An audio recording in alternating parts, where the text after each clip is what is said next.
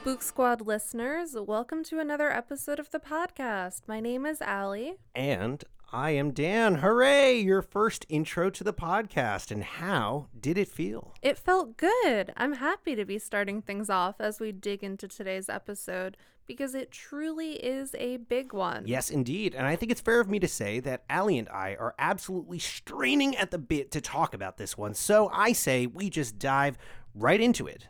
Let's do it. Today, we are going to be talking about the second feature-length film from Jennifer Kent, The Nightingale, which is now in limited release around the country. Now, we've been talking about this film basically since we started the podcast. Actually, Jennifer Kent's name has come up many times on the cast for many reasons, and I have not shied away from expressing that I am a fan of hers, both creatively and how she seems as a person. So, when I heard about The Nightingale making rounds at film festivals last year and shocking all in its wake, it quickly became one of my most anticipated films of the year. And mine too, although I'm happy I knew as little as I did going into it. True, but as we discussed, I think it's important that even in the pre-spoiler section of this episode, we go into a little bit of the certain details of the film so that to some degree audiences know what to expect. I think for this film in particular, that may be very important. Agreed. My experience was unusual for sure. But we're going to get into all of that. Yes, for sure. But there are a couple things to discuss before we start just diving into the film. Definitely. How should we do this? Well, I wanted to start up top by just talking about Jennifer Kent a bit. Good idea. I mean, we have a bit in the past, but we really should set the stage for the episode this way. Yes, because I think that gives you a very interesting lens through which to view the film. Well, as many people know at this point, Jennifer Kent is an Australian director who made waves in 2014 with a film called The Babadook, a horror film with which many folks in our audience are already familiar. It's a tale about a supernatural storybook creature that haunts a single mother and her son after the death of her husband. Yeah, at this point, The Babadook is well on its way to becoming a modern horror classic, and part of that may be the meme status of an LGBTQ figure, but it really all stems from this wonderfully directed story about grief and motherhood and familial hardship and mourning. It's ultimately about a lot of things, and that strong emotional core is what leads many to group it into the movement of what some call elevated horror. But Kent's journey to making this film was not an easy one. She started off as an actress, but was frustrated when she wasn't getting the kind of work she'd hoped for, and eventually decided to move to the other side of the camera. And as we've said before, it's at this point that she wrote to Lars von Trier, the famous Danish director, infamous, let's say, and she asked to study under him because she saw that opportunity as better than film school would be. Yep, and she got to do it too. He took her on as a production assistant on the film Dogville. Yeah, a brutal watch, that one. But while The Babadook has some wonderful moments of cinematography, The Nightingale definitely shows us some of that Von Trier influence a little more, albeit in a more feminist and Jennifer Kent way. Yes, because, okay, I believe now is an okay time to say it. The Nightingale is a film which is truly unflinching in its portrayals of violence and cruelty, and it may very well be one of the most difficult films of the year to get through as a result. Jennifer Kent pulls absolutely no punches in her sophomore film, but absolutely none of it is exploitative or without a purpose, as tough as it may be to swallow. Exactly. So, yeah, all right, let's give some context and setting for those who are unfamiliar with the film. The Nightingale takes place in the early 1800s, actually, around 1820s to be exact. It takes place during the British colonization of an Australian island called Tasmania, you may have heard of. British soldiers stationed on that island are very nearly given free rein to basically kill the native indigenous peoples of the island, steal their land, abuse women. But this is a real historical event. It really happened, and it was called the Black Wars. Yes, and included in this abuse is an Irish former convict named Claire, who worked as something of an indentured servant to a soldier named Hawkins and his crew of soldiers. She cleans and serves, and at night sings traditional ballads for the soldiers.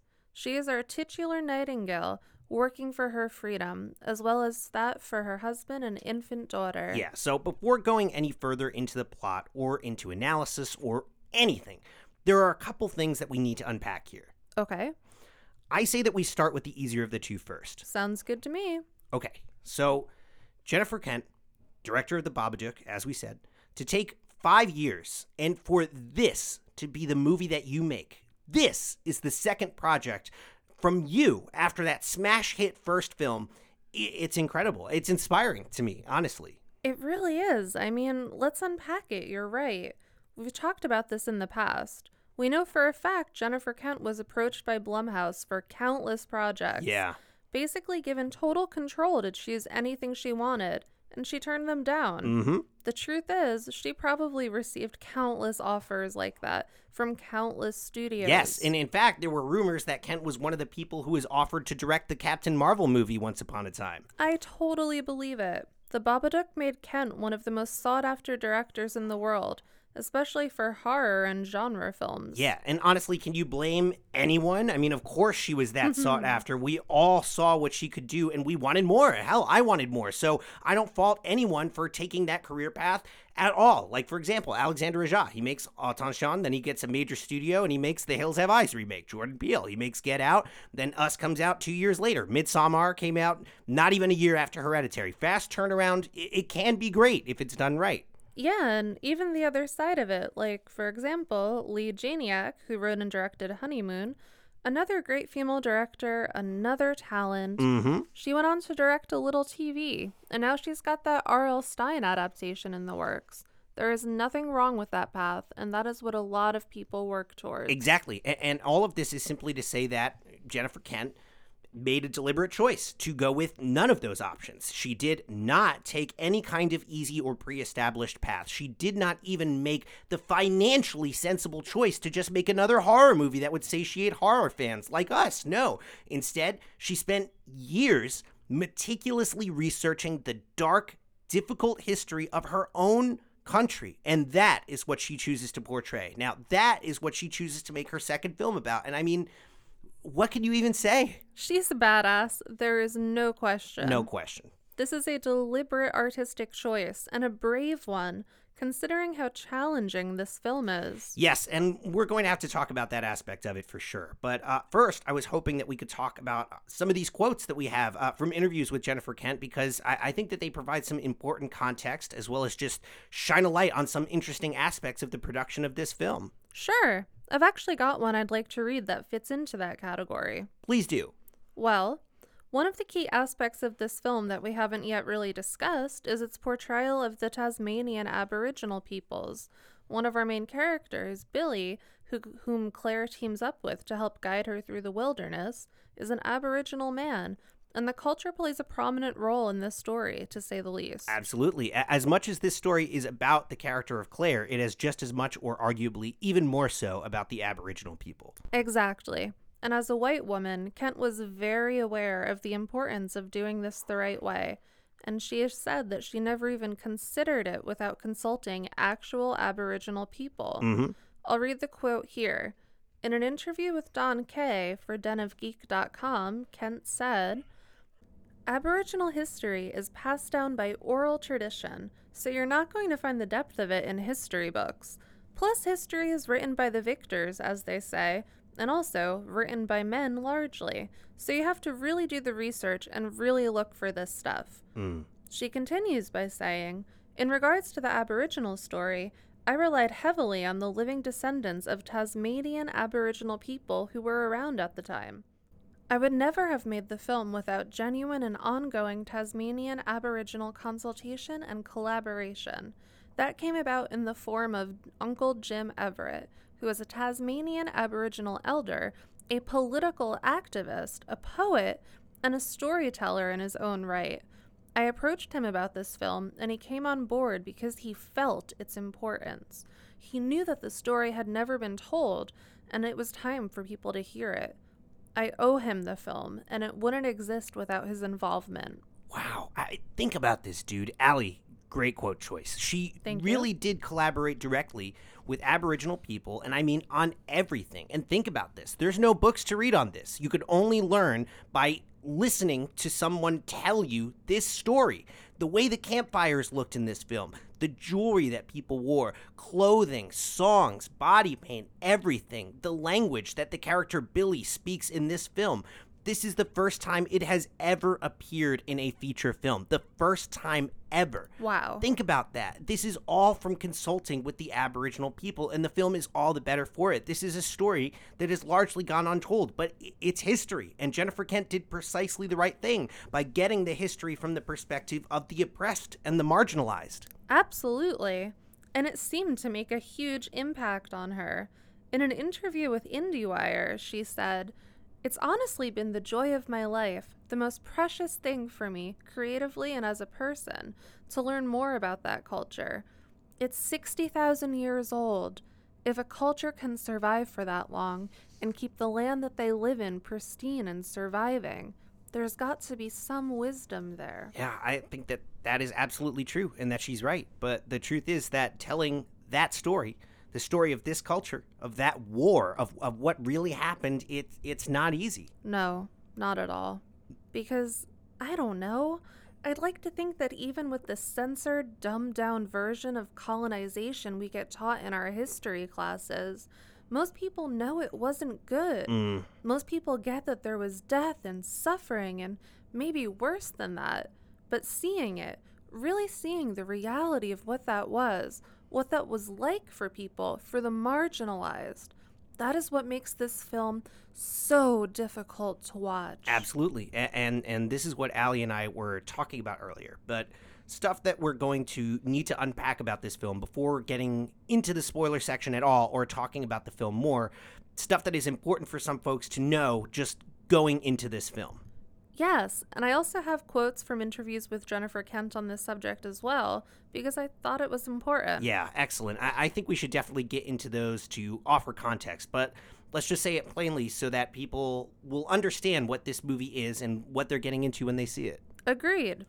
So, we've been talking in circles around this, hinting at it and all that, but the truth is, look, The Nightingale is very difficult. It's a very difficult film to watch in some ways. We said it was unflinching, and we were not lying or exaggerating. The Nightingale seeks to show you the true horrors of British colonialism, and it succeeds. But as Allie and I said, the reality is very hard to swallow. Now, yes, there is violence and abuse at all levels, in all ways in this film. Yes, there is absolutely sickening racism and shocking images of indigenous peoples being killed or abused, but what people have been talking about the most about this film, by far, is the portrayal of sexual assault in the film, because it is present, and it has caused a lot of controversy around this film.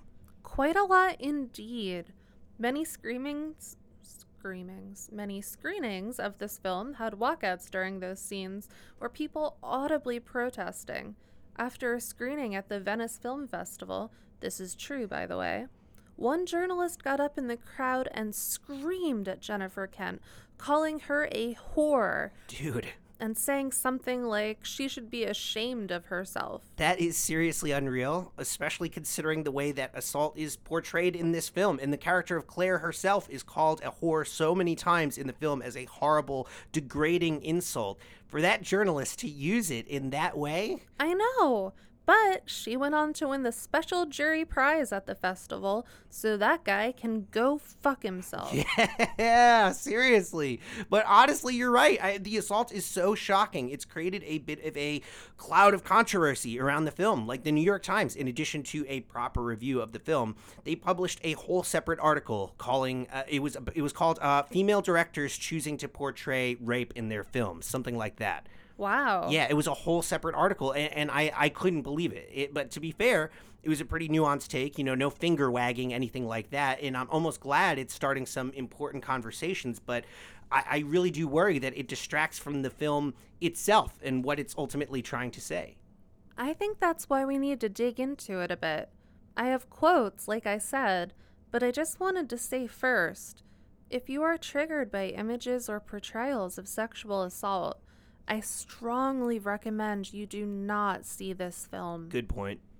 Many film festival screenings of this film literally came with trigger warnings. The sexual assault scenes are very rough, and Kent openly said that she filmed these scenes deliberately to be from the victim's perspective, so there's an extra reason why it's so effective, but also so necessary to warn folks. Yeah, but I just want to say that these scenes, it's not gratuitous at all. It's not exploitative in any way, not the way I see it. Honestly, it's horrible to watch. Of course, it's horrifying. It's awful, but I cannot say it is without a purpose. As hard as that is to say for me, Jennifer Kent wanted this film to be historically accurate, and that was the true horror of that time period, of that place, the reality of living as a woman in that space. It was true horror. Let me read these quotes because it's basically everything you're saying. In an interview with Rachel Handler of Vulture, Kent said of those scenes, "I don't see those scenes as rape scenes. I mean, that language sort of irks me a little, because it's not a rape scene. It's a scene of someone's soul being destroyed. If you look at any rape scene in cinema, you will see women's naked bodies. That, for example, for me was a no-go. I didn't want to look at it from the male gaze." And then in IndieWire, she continued, "Rape and sexual violence is at an epidemic proportion throughout the world," she said. "Turning away like that's somehow respectful is not getting us anywhere." And there it is. There it is. It's true. This is when being unflinching as a filmmaker, being willing to push audiences' limits in this way, this is when it really counts. This is what that is all about, telling this story, which again, may be Kent's story, but it is based on research and history. Telling this story in a respectful way means not pulling punches and showing us the horror of what happened and what people were actually put through. Additionally, as you said earlier, this film does not use any type of violence exploitatively at all. It is always portrayed as horrible, brutal, dark, and haunting. Exactly. And I would argue that's one of the main points of the film, if we're being honest. In many ways, this film is the opposite of a film that we reference actually a lot on the podcast, a film called Revenge, directed by Coralie Forgiat, an ultra-violent desert setting so-called rape revenge movie with tons of bloody retribution that we as an audience, we're seething for in that film. And that's not to say that there is anything wrong with a movie like that or movies like that. I love that film personally, and I think stuff like that, it provides us with a sort of cultural catharsis in a way, you know, like feeling helpless and overwhelmed by the concept of sexual assault or rape. You know, it can be physically, psychically, you know, satisfying to see such a visceral reaction taken by survivors on screen in this way. So there is a purpose to stuff like that. But The Nightingale, as much as we may want it to be a rape revenge story as an audience, it's just not that. It's not interested in being what anyone wants it to be. It has a hard point to make, maybe a few hard points to make. Absolutely. And I would argue that one of those points is how violence begets more violence. Mm-hmm. There is a price that you pay for trying to alleviate your pain by inflicting more pain on others. Mm-hmm. And this film argues that it's a personal or psychological price, but also a cultural one. Literally, violence perpetuates further violence in this film in a seemingly never-ending cycle. Right, and a lot of the film is helplessly watching that cycle get perpetuated as an audience and almost rooting for that cycle to be perpetuated as well. But The Nightingale, it gives us no such easy answers, you know? And do you mind if I read this quote from Jennifer Kent real quick? Actually, I think it may help me make this point that we seem to be trying to make about using intense or extreme themes in cinema. Go right ahead. Okay, so again, in an interview with denofgeek.com, Kent said this about the film. She said, "Even though the film and the history that I explore in the film is real, and the film is historically accurate, it deals with a story that becomes, by virtue of it being set in the past, something of a myth. And by that, I don't mean that it's an untrue story. I mean something that's very true, but that speaks to a universal human condition. You don't have to know about Australian history to understand what's going on." That's really interesting. What do you get from that exactly? Well, I think she's absolutely correct. You know, I've read a couple other reviewers refer to the film as, you know, like, quote unquote, meant to be read as allegory or something close to that. And even though it's based in history, I absolutely get that. You know, the suffering, the emotional arcs of these characters, the journey towards imperfect redemption, the messy realities of suffering and life, of being marginalized, of being othered, of losing your home and people, of losing everything. These themes, these are just human themes, and it's so damn sad to say, but as intense and foreign as parts of this film may seem, it's not like we can't say that these themes don't ring with some sort of relevance and truth in our world today, right? Of course, Jennifer Kent said so herself.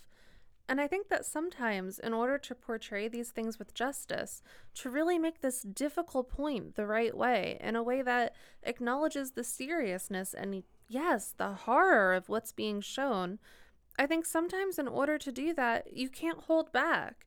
You can't pull punches or dance around it, because that does it disrespect in a way. Yeah, absolutely. And Kent even said that based on her research, she had to tone things down. Can you believe that? She said she had to tone things down. She said to truly portray the full extent of the horrors would have been unbearable.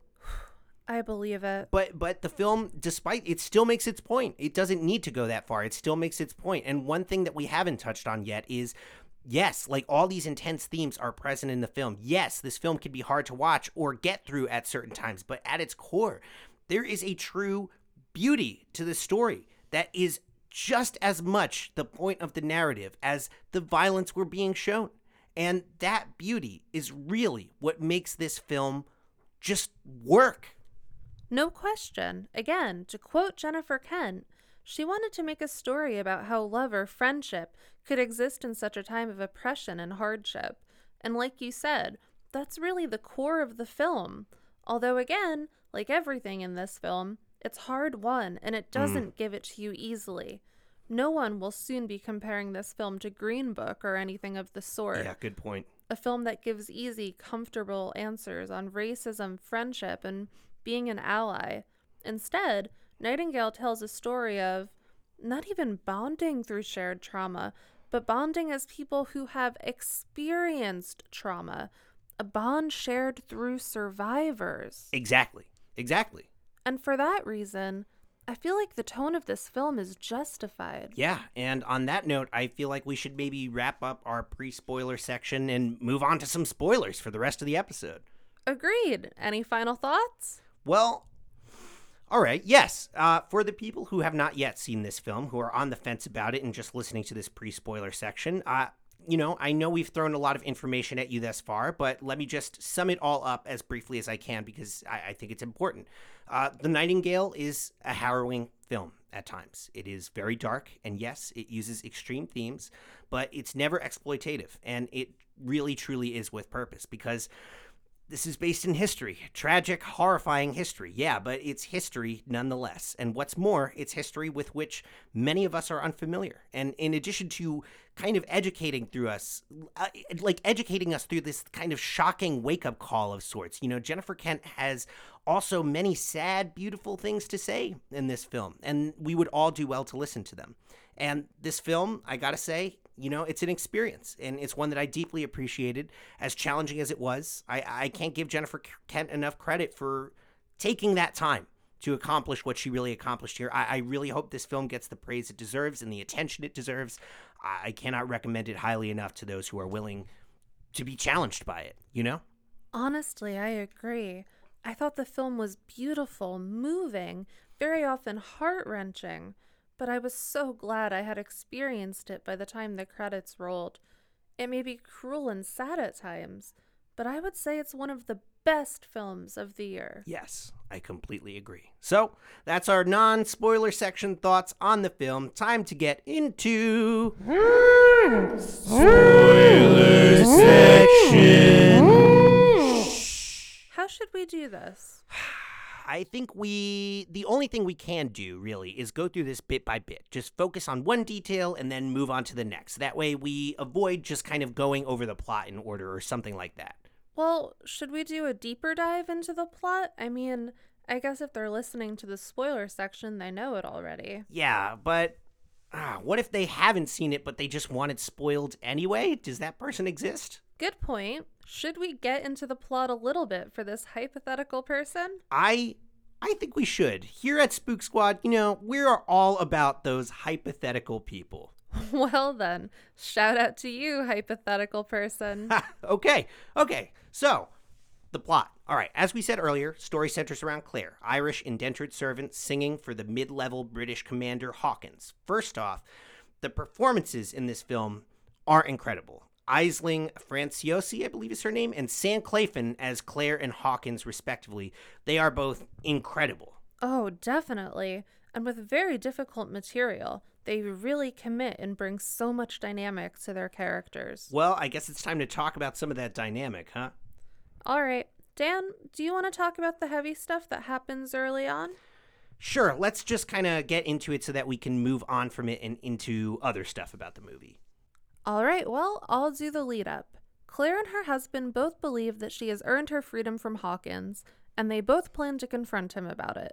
Meanwhile, Hawkins is awaiting a review from a higher-ranking officer to see if he can transfer to a new base with a more prestigious title. Long story short, the confrontations cause Hawkins to lose his chance at that title, and, seething with bitterness, he seeks to make them pay. Now, before we get into this scene, I just want to say how effective this bit is. I read this in AV Club from A.A. Dowd, kind of a love him or hate him writer. He wrote that scene shows, quote, how weak men pass their frustrations down, punishing those with less power for the sins of their abusers, end quote. And that is Hawkins getting punished by the lieutenant. And honestly, it's so many men in this movie. It's the source of so much cruelty. Absolutely. That's a great quote. But the scene. All right. Yeah. Okay. All right. So right in the beginning of the film, there are two awful scenes of Claire being sexually assaulted by Hawkins. The second is an almost unbelievable act of cruelty in which Hawkins rapes Claire in front of her husband while her infant daughter screams in the background.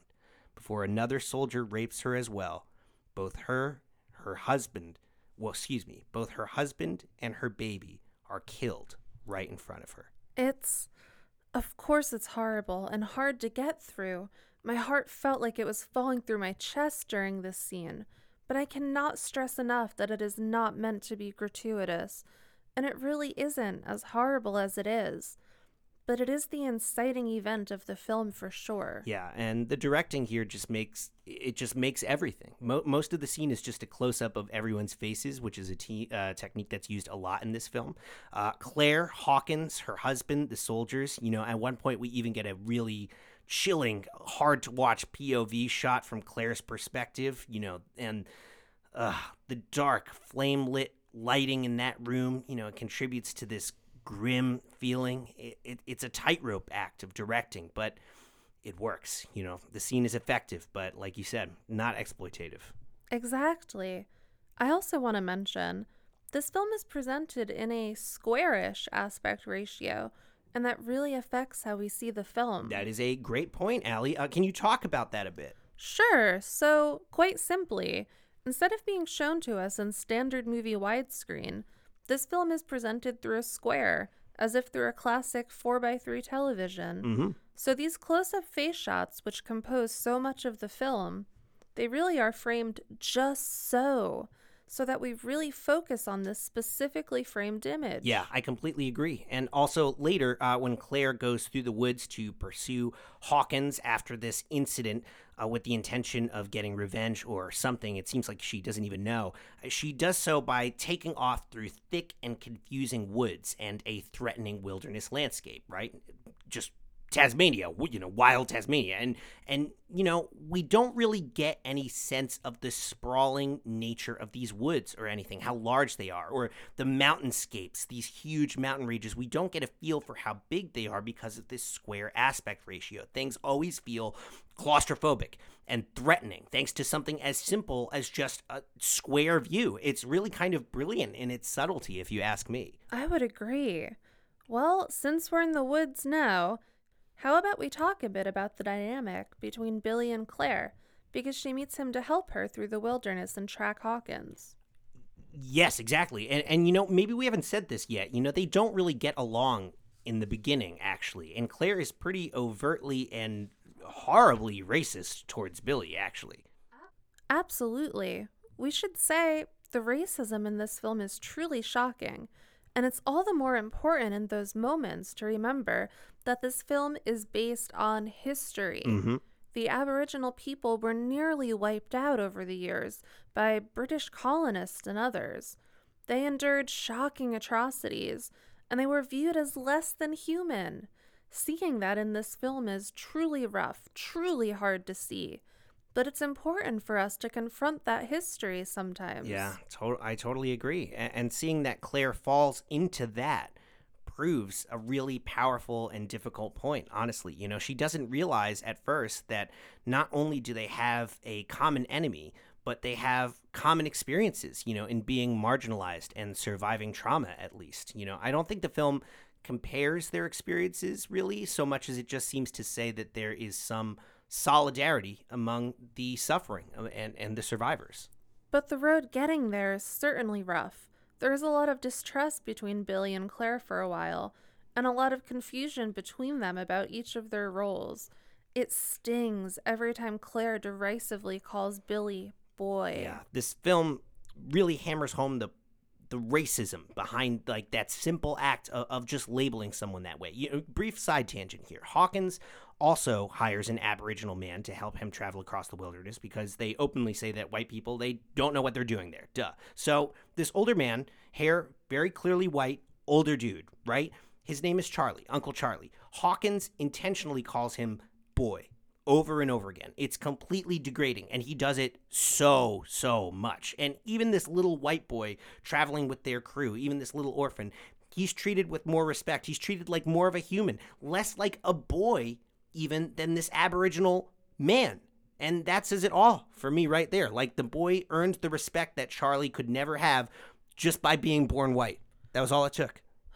That's a chilling point, and it's true. Still, when we see Hawkins and his crew of soldiers acting this way, at least we expect it to some degree. With Claire, it stings a bit more. Having seen her suffering, we want to sympathize with her, but she really dehumanizes Billy. Again, it's just another example of the ways in which the film is challenging and not willing to leave you with any easy answers. Even in the so-called villains, right? The gentleman who is responsible for the death of the baby, not Hawkins, the younger soldier, I'm blanking on his name. I think his name is Iago? Yeah, right, Iago, whatever, yeah. So that guy, that character especially, actually, is very uncomfortably nuanced, in that he seems to be pretty much just destroyed by guilt over his and the other soldiers' actions. Yeah, the performance from Harry Greenwood really shows a lot of vulnerability for a character that is so monstrous. Yeah, you're absolutely right. And, it's a tough pill to swallow. Now, Iago, whatever his name is, he's the first person that Claire actually catches up to with a loaded rifle, seething with rage, wanting nothing but revenge. And at this point, we, the audience, we want the same thing. This film has been full of so much suffering, and the journey through the woods has been so arduous and so disorienting. For justice to be within grasp, we are practically begging for it as an audience. But once again here, Jennifer Kent doesn't give us something so easy and simple as catharsis. As we said, she wants to show us the horrors of war and violence, and that violence is just further horror that does not satisfy the way we expect or want it to. That is very much Jennifer Kent's point with this film, or one of them. Totally. And as a result, this scene is also extremely tough to get through. One of the things I really liked about this scene is that it made killing someone look really horrible and difficult. Yeah. No satisfying headshot, just a sloppy rifle hit to the shoulder and stomach area. And his screaming is just horrible. Then she can't reload and she doesn't know what to do. Yeah, and this is when we get really up close and personal, and this is where stuff really gets ugly. There is some horrific knife stabbing sequences here, but it's really when she bashes his face in with the rifle, but over and over and over again, that we really truly see how horrible it is. I think before he gets knocked out, he calls out for his mother. He does, yeah. Another horrifying, humanizing moment that really gets in the way of any sort of satisfaction or catharsis that anyone could get out of the scene. It may be happening to a horrible person, but this is still a scene that is portrayed as horrifying. And damaging to Claire. One of my favorite parts of the film, and perhaps some of the scariest for me, were the nightmare sequences. Yeah. They were chilling, and they showed that Claire had guilt over killing the soldier. Yeah, I loved those sequences. It's when you can see that Kent still has, those horror chops. She's just using them very tastefully. But there are some dreamy film aesthetics in these sequences that kind of harken back to some of the Babadook stuff that's really satisfying to see and just shows how talented Kent really is. Another bit of proof as to how it affects her is that when Claire has a chance to shoot Hawkins later, she can't bring herself to do it. Yep. It's true. And I could feel the frustration in the theater during that scene, despite how horrifying literally every portrayal of death had been in the film up until that point. It's incredible how powerful that desire for, whatever that is, justice, retribution, whatever, it's amazing how strong that is and how it plays with our expectations despite everything. I really do think that is also one of the points of the film. For sure. But it makes just as strong a point about breaking the cycle of violence with Claire's ending, when she confronts Hawkins in front of his superior officers and other soldiers and calls him out for what he's done, and then sings a chilling song about loss and remembrance to a silent room. That scene is so incredible, so effective. Yeah, we should say the music in this film is incredible, Claire's voice in particular. It's just so beautiful, so haunting. Just hearing her sing a cappella, she has the perfect tone for it. Yeah, she really does for those Irish ballads and everything. But, Billy, too, honestly, with his songs, same thing. It's so chilling, but his have tones of kind of like hope in them as well. And I honestly love that. Again, first time this language has been on a major film. But in that scene, through her non-violent approach, Claire finally frees herself from the cycle of violence Hawkins and the British colonists pulled her into. It's an incredibly powerful moment. Okay, well, let's talk about the fact that Billy eventually chooses violence in the end anyway. True. I think that goes back to the talk they have around the fire about punishing bad people in culture. Billy tells the story of how his people attempt to rehabilitate or make connections with people who are bad or cause trouble. Yeah. But after a certain point, Billy says the only solution is to kill them. And with how he takes revenge on the soldiers, it's clear he does believe that. Right. Well, I forget where I read this, but someone made the point that this film argues that violence is, a horribly destructive force that will haunt and ruin you and others and perpetuate further violence and suffering. And yet sometimes it is either necessary or people believe it to be so, despite all of this. Yeah. And that is one of the tragedies of this film. Yeah, one of many. So, Allie, what moments stuck out to you along the course of this journey that Billy and Claire take together across the wilderness?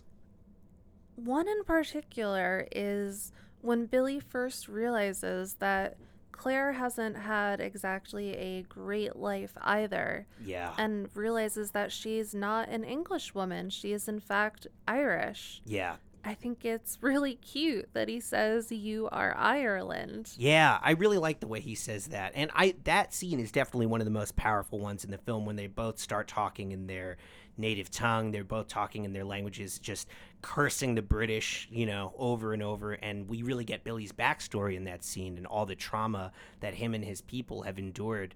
It really is a powerful bonding moment. It's a moment that bonds them close together. You're totally right. And shortly after that moment, they take turns singing a song in their respective languages as well. Yeah, I think that's true. But I think at this point in the film, Claire actually says she doesn't like the way Billy's song sounds. Yeah, but it's still cute and still uplifting. Cute. It's a bonding moment for sure. Any other moments that stuck out to you off the top of your head? Wow. Let's see.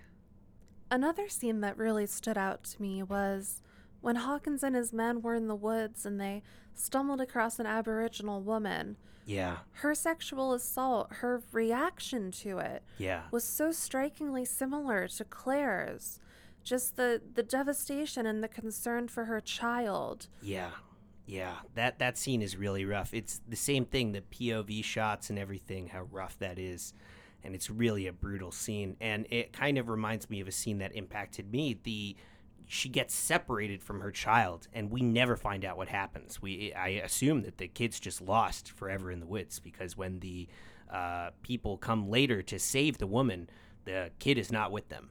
So, for me, it just reminded me a lot of, like, just what's happening right now, in our country, people being separated from children, stuff like that. Like, it's almost, I know that it couldn't have been a commentary on that because of when the film came out, but how chilling that it is repeated in our culture in such a way around the same time.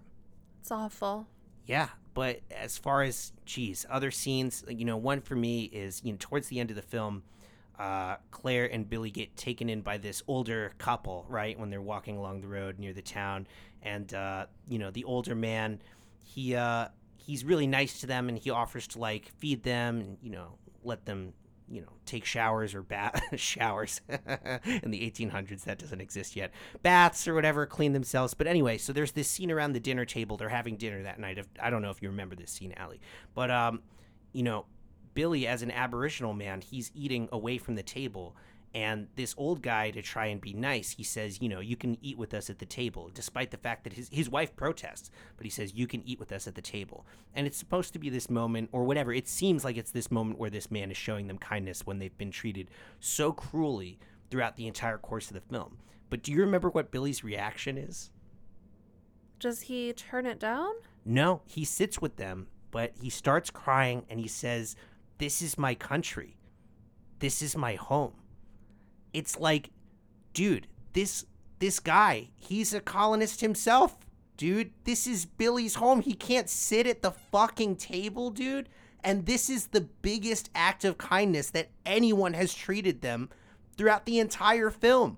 It is such a heartbreaking moment. And it's right before that we learn that basically it's a genocide of the Aboriginal people, that, like, everyone in Billy's tribe or whatever, all of his people, his family, his friends, everything, they're all dead. And this is the solace that he has. He can eat at the dinner table when someone's really nice to him. I think that is, part of the reason why he chooses violence and vengeance at the end of the film, because he's coming at it from that totally different perspective. So that was one of my personal favorite scenes. And the other thing, it's just a more heartfelt moment, is, when they get separated at the end of the film, Billy and Claire, and she's, like, riding on the back of this cart to get into town, and she sees Billy come out of the woods. She jumps off the cart, and they have this moment where they just come face to face with each other after everything they've been through on this trail, and they just look at each other, and I think Claire is crying, and maybe Billy is a little bit too, and they just share, like, this relieved smile, that they're back together. And I think that, even though no words are spoken in that moment, there is so much that is communicated just through those two facial expressions. Again, the brilliance of Jennifer Kent's directing, in my opinion. It's touching. Yeah, it really is. And you know what? I think that just about does it for us. Allie, what do you think? Any final thoughts? Well, as I said earlier, frankly, I was blown away by this film. It was a really powerful experience for me. It left me with a lot to think about, and I would recommend it to our listeners. Absolutely. This is the kind of film which will continue to reveal itself to you with repeated watches if you can stomach that. And for me personally, I think I'm feeling a 9 out of 10 on this one. Allie, what about you? Absolutely. 9 out of 10. I feel the same. As I said, haunting and beautiful, despite the tragedy within it and the tragedy which it covers. It is a challenging film, but it is a challenge worth taking. Yeah, I'll say this film only solidifies my position as a massive Jennifer Kent fan. So much respect for that woman and what she has accomplished. Yes, seriously. And that'll be about it for us. So, have any of you seen The Nightingale? And if so, what did you think? Did we miss any moments of yours that you thought were really stand out? Let us know on Twitter @SpookyGuyDan or @SpookSquadPod. Follow us on Instagram @SpookSquadPodcast, or shoot us an email @SpookSquadPodcast@gmail.com. We would love to hear from you. Yes, please. We want to get to know you all. Thank you so much for listening. Thank you so much, folks. From Spook Squad, this is Dan. And Allie. Signing out.